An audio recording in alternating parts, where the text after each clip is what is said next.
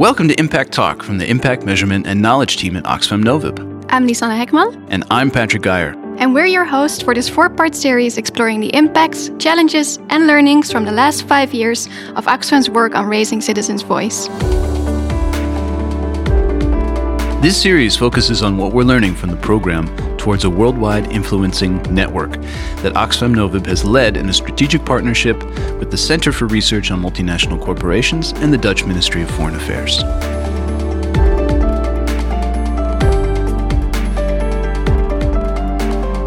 In this first episode of our 4-part series, we look at examples of how Oxfam Novib and partner organizations in 16 countries have supported citizens to raise their voices on critical topics like conflict and security, the right to food, and securing the financing needed for development. Today, we begin with the questions: why is raising the voice of citizens so important? What are some of the impacts of this work so far, and what are we learning? Also, how have we connected local struggles for a just world without poverty to global ones through this work? So, our first guest today is Michiel Servaas, Executive Director of Oxfam Novib. Michiel, thank you so much for joining us today on Impact Talk. Well, nice to be here. Thanks, Patrick. It's great to have you with us on the podcast. I'd like to start with the question of why raising the voices of citizens is so important. And just for context, from our own polling data, we know that among the Dutch public at least, the activities that people most frequently associate with Oxfam Novib are things like providing food and water and other humanitarian assistance. Raising the voices of citizens isn't something that most people associate with the work that we do. Yet that's been one of the major parts of one of our biggest programs for the past 5 years. So I wonder, can you tell us, why is raising the voices of citizens so important for Oxfam Novib, and what's unique about this work? There are probably two answers to it. So one is from a rights perspective, I would say. So based on human rights, you would say that everyone has the right to speak out, freedom of expression. And therefore, it's so natural to support these kind of activities. And I would also hope, by the way, that in a few years' time, people would know Oxfam for that. Because even all that other work, so providing food to people that lack food security, or people that are on the run for conflict, have their rights denied in conflict situation, need humanitarian assistance. If you really want to make a structural difference, it needs to come from the people themselves.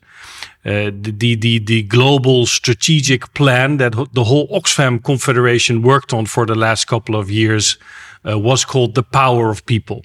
And I think speaking out, changing their own policies, demanding their position in their societies is key to that.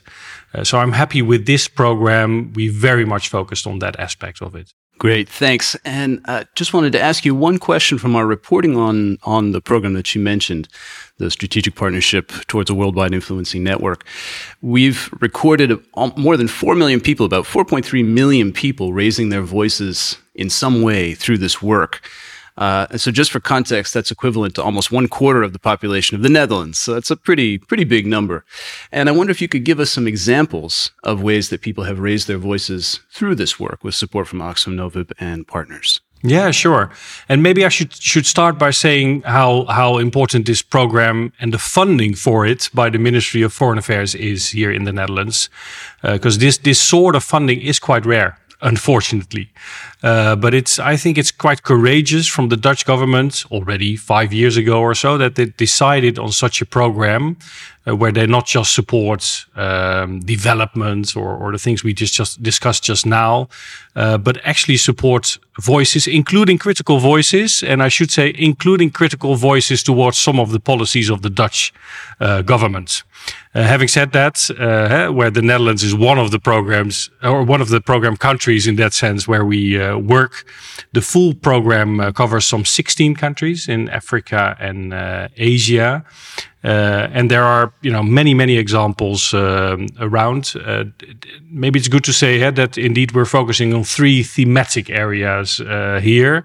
One is fragility and how you can support local voices to increase stability, basically, and inclusivity in societies. And one of the nice examples, I think, is the participation of women in the police force in Afghanistan. One of the most difficult countries, obviously, to support peace and stability. But by having women in the police force and having them participate there, I think we contribute to the future of that country. Maybe another example where you see the link also with the Netherlands is on the right to food and food security and value chains. So how does it work from a situation where a small farmer in Africa, for instance, produces its food under certain conditions, all the way to the supermarket here in the Netherlands. And here we actually raise the voices of Dutch people speaking out to demand fair working conditions in the products that they buy in supermarkets. And the petition that we raised, that we initiated on that aspect, was signed almost 18,000 times and proved to be an impactful, influencing vehicle for us. That's great to hear. And that leads nicely to my next question, which is about the policy wins that this work has achieved so far. So we have recorded about 600 changes in policies of government. It's amazing how you produce all these numbers. Yeah, well, we have some good people working on that with us. So we've recorded about 600 changes in the policies of governments, all the way from the national down to local levels, and more than 270 changes in the policies and practices of businesses that the work of Oxfam Novib and partners have contributed to. So can you give us some examples of what all this raising of voice and public pressure has helped to achieve in the policy arena? Yeah, and by the way, it's important to keep measuring those things, because you always need to be able to demonstrate how our work has an impact in the real world, real impact. And maybe to take one of those more difficult Dutch examples, the one that unfortunately the Netherlands is known for is our tax policies. Even in many international reports, the Netherlands is still seen as a tax haven, or at least a facilitator of tax evasion, and that has such a direct impact on inequality and extreme poverty also in this world that we find it crucially important to focus on. And here you see how this worldwide influencing network works, because if you would do it just in one country, you can't really change the system. But because we work in different countries, such as Uganda, we can see how a tax agreement between Uganda and the Netherlands plays a very negative role in the position of that country. So we worked on both sides of it. In Uganda, the Tax Justice Alliance of that country this item on the agenda and started the debate of changing the double tax agreement that they have with the Netherlands, so that the resources that are gathered there by raising taxes basically actually benefits the people in that country for public goods such as education and healthcare. But we also raise the issue here in the Netherlands, and I don't want to claim all the credits for it, but I think the debate on the tax system and how it's facilitated by certain Dutch provisions is right on top of the political agenda now in this country, and actually by demonstrating how it works out, the negative bits of it in countries like Uganda also helps us here in the Netherlands raising awareness of it. Great, thanks. That's a great example. So, to hear more about how we have connected local struggles for a more just world without poverty to global ones, it's my pleasure to welcome Antonia Musunga, Kenya National Coordinator for the Fight Inequality Alliance, and also Valentina Montonaro, Southern Program and Campaign Lead on Inequality at Oxfam Novib. Antonia and Valentina, thank you very much for joining us. Thank you for inviting us. It's great to have you both on the podcast. So, Antonia, my first question is for you. Can you please tell us a bit about the Fight Inequality Alliance? What is it and what makes it unique? Thank you, Patrick, for having us, and by extension, the Fight Inequality Alliance here in Kenya and all over the world. So the most uniquest thing about the Fight Inequality Alliance, which is a global movement that pushes to counter excessive concentration of power and wealth in the hands of the elite few, with the objective really to achieve a just and fair, equal, sustainable world, is that we are a collective and a movement of many people in our multiple identities in our membership. So our membership is not just traditional NGOs or organizations or INGOs. It's a collective of INGOs, national organizations, activists, artists, community-based groupings, social movements. And really, the second thing is the approach that we use, which is a focus on the people on the front lines of inequality, coming together, joining hands together, and leading on the change we want to see a fair, just, and equal world. And we are very, very particular on staying focused on the structural causes of inequality and power concentration. And we use very creative ways, to dismantle power, to question what it means to have such concentrative power in the hands of the elite few, but not just focusing on the elite, but what it means on the other people across the divide. So I'd say in a nutshell, that is what is most unique about the Fight Inequality Alliance. Let me just add something here. I mean, please go ahead. I think what's unique about FIA is also, as Antonio was saying, they're really diverse. So you would find in Kenya, in the National Alliance, a super cool hip hop figure like Giuliani. And you would find a group, a local NGO working on mental health in Kenya, but also a women rights group and so on and so forth. And they're also very innovative, I would say. I'm sure Antonia could expand on that, but one of the first Usawa festival, which means Equality Festival, came about because the alliances really wanted to make slum dweller feel what public services and access to good public services look like. And so what they did, they put up a festival that, apart from music and art, was bringing in access to public services. So you could go and test for cancer. You could see, you could have a public school. Basically, you had session on science for kids. So I think that's also very distinctive of what they do. So they're really strong rooted radical thinking. And they have a grassroots base, and they're really not NGO style. So it sounds like it's not only a critique of the things we don't like in the world, but also providing some positive examples of what we want to see more of. Is that a fair assessment? Really, maybe just to give you a little background of why that example is important. So the way the Alliance was formed is that they are quite older activists who've organized over 30 years of activism. Quite new people like myself who just started my activism journey, less than 10 years ago, and people who just joined the Alliance a year ago. The thing is, in the Kenyan context, there was a time when public services, the public interacted with public services. They could go to a hospital, get your medication for as little as 20 shillings, which is cents to the dollar. But then now comes this time where we're trying to fight for a new, fair and just equal society. But some of us have never interacted with access to public services, which is one of our entry levels for campaigning against inequality.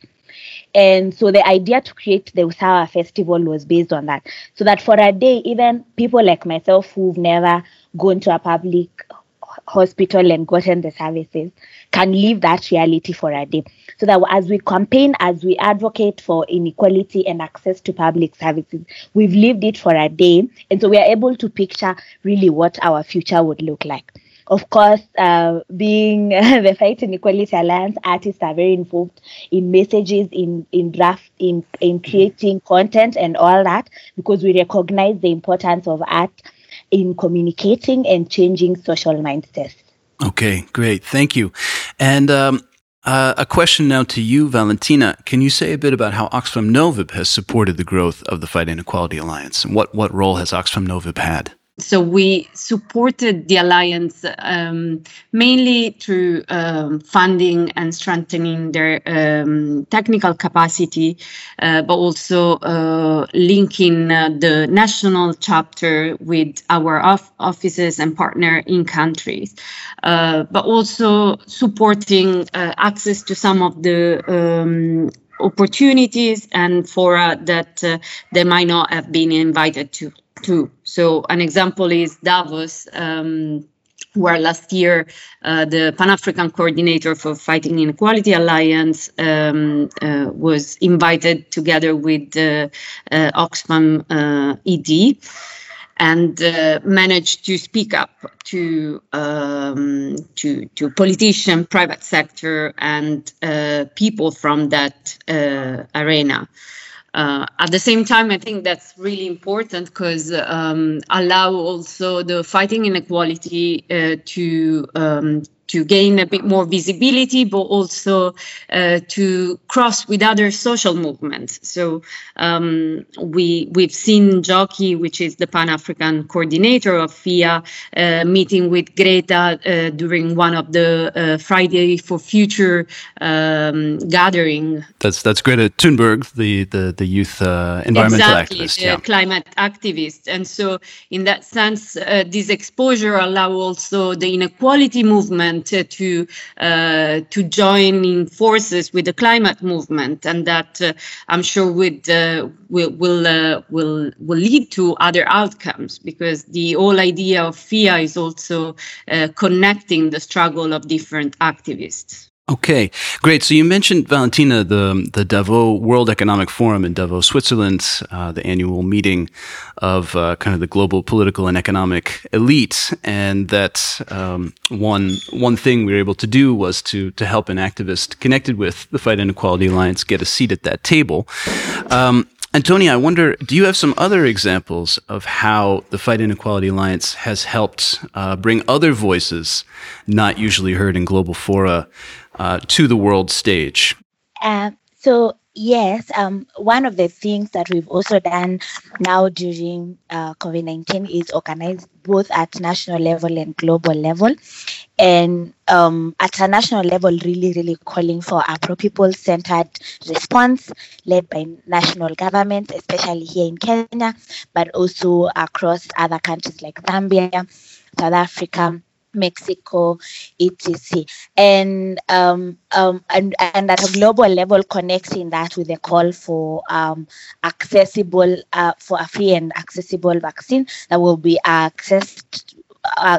COVID-19 vaccine rather, that will be readily accessed by the people, anyone really who needs it, and by the people who. And the vaccine should not be used for profit-making purposes. Mm-hmm. We did that during the People's Assemblies, which was in October. And so the rallying call across the 10 countries that did that was to say, look, while national governments are responding, they must respond in a way that COVID-19 does not exacerbate further inequality. It has exposed inequalities in our country, yes, but it shouldn't mean that people will continue being pushed behind, like I like to say. At a global level, calling for a pro-people's vaccine and the process really to be as fair and as transparent as possible to ensure people access that vaccine in a way that is both dignifying, but also that the vaccine should not be used for profit making. For us, raising people's voices is very important because as an alliance, we believe that everyone's experience is important and they have a voice and the language to describe and explain what has happened, but also propose the solutions. We believe that people living on the front lines of inequality have the solutions, and that leaders all over the world should pay attention to what people are saying as tangible solutions. That said, one of the key moments that happened was Njoki, who happened to also be Kenyan, going to Davos to attend the World Economic Forum. And on that day that she was speaking in Davos, we also had what we are calling the Usawa March, and we marched to the office of the president and presented a memorandum of demands that we were demanding that they implement so that we are able to fight inequality. So, and during the march, really, there was, before the march, there was a lot of aggression, police threatening to tear gas and all that. But also, the Njoki's presence in Davos gave us the legitimacy we needed to, one, be able to make it to the office of the president, but also get invited to sit in one of the budget committees that usually welcomes members of civil society. So unfortunately, because of COVID, we've not been able to attend those meetings, but once they recall, they figure out how we are going to be engaging remotely, we will be able to take part in that budget committee as the Fight Inequality Alliance. Okay, great. Antonia and Valentina, thank you so much for joining us on the podcast today. It's been a pleasure to have you with us. Thank you, Patrick. Thank you, Patrick, for having us. So, Lisanna, we've heard from Michiel about some of the big numbers of people who've raised their voices through this program, and also some of the policy wins that Oxfam Novib and partners have had over the past 5 years. And then Antonia and Valentina helped us zoom in on how the Fight Inequality Alliance is working to build a more just, equal, and sustainable world, working from the slums of Nairobi all the way to the World Economic Forum in Davos, Switzerland. What are some of the things that have struck you so far in these conversations? Well, I think the first thing is that citizens can face real risks when they raise their voice. So, for example, Antonia mentioned the FIA activists in Kenya who faced the prospect of violence from the police when they were presenting their demands to government officials.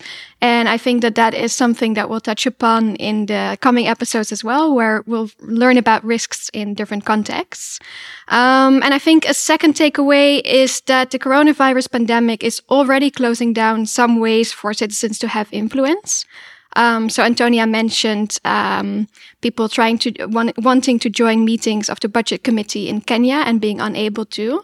So that shows that people have to find new and innovative ways to deal with this new reality. So what are some of the other questions that all this prompts for you, Lisanna? Well, it definitely makes me wonder what kinds of risks people face to raise their voice for a just world without poverty. And I'm also curious about what we're learning from all these different examples and how the pandemic is endangering the progress that we've made. So we asked Michiel Servaas again, Executive Director of Oxfam Novib, to help us answer these questions. Michiel, what are some of the risks that people we work with have faced among those 4.3 million people who have raised their voices so far? Well, you can imagine that speaking out in a country where human rights are not that natural as they are here, or where there are regimes that do not appreciate opposition at all, so to say, it takes a lot of courage from people. And we see a lot of very brave activists working with the partner organizations that we work with in certain countries. And that can mean that you can get into difficult situations. And we try to stand in solidarity with them, provide them with support if necessary, and also learn between countries. Because sometimes you can learn from situations in one country how you can mitigate some of those risks in other countries. So linking people with each other is an important aspect of it. Great. And that makes me think about learnings from this work. So you mentioned linking and learning. One thing that we've learned from our research in this program is that the belief at the personal level, the belief that it's possible to make a change in one's community is one of the key drivers that leads people to raise their voices for the first time. So they have to have that belief before they take the action. So I'm wondering, do you have some thoughts on what we as Oxfam Novib and others in the development sector can do to help people feel that they are capable of making a change? Yeah, I think it's one of the crucial aspects actually, and sometimes I would even like to prevent us from using the word development sector or development organizations. I think we are actually in the business of change. And we see so many injustices in this world still, some growing even, also because of the pandemic now. And it is organizations such as Oxfam, but because we are working with these courageous activists and change makers in other countries, that can make a change. And if we demonstrate the wins that we just discussed in this particular program or in others, and connect activists and organizations, change makers between countries, I think they can believe that they can make that change, because it does happen. I think that's our main message. It should be our main message in the Netherlands as well. If you want to contribute to this change, become part of this movement, so to say. Not just of Oxfam Novib in the Netherlands, but this whole community of change makers across the world. Got it. Now, you mentioned the pandemic, and we should note that while we're recording this, much of the world, including here in the Netherlands, is currently enduring a second wave of coronavirus infections. What impacts is the pandemic having on opportunities for citizens to raise their voices? It differs from country to country. Yeah? So on the short run, it doesn't get easier, to be honest. So both the economic aspect of it, the impact is enormous, maybe even bigger than the impact of the virus itself. But you also see in some countries, unfortunately, that civic space, the opportunity to speak out, is even more limited than it was before. And so for all those people, those change makers, the activists that we're supporting, it's even more difficult, or it takes more courage to speak out.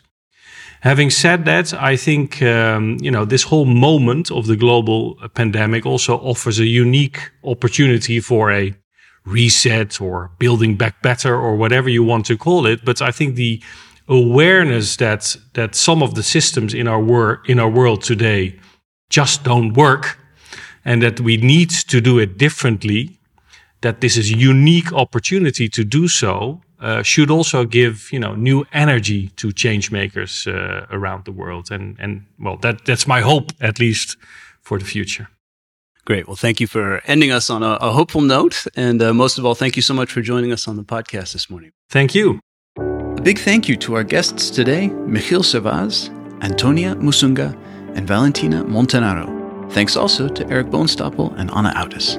This edition of Impact Talk was brought to you by the Impact, Measurement, and Knowledge team at Oxfam Novib. Find out more about this work at www.oxfamnovib.nl/strategic-partnership. Thank you so much for listening. Join us next time when we'll talk about Oxfam's efforts to support the integration of women into the Afghan National Police Force. Talk to you next time.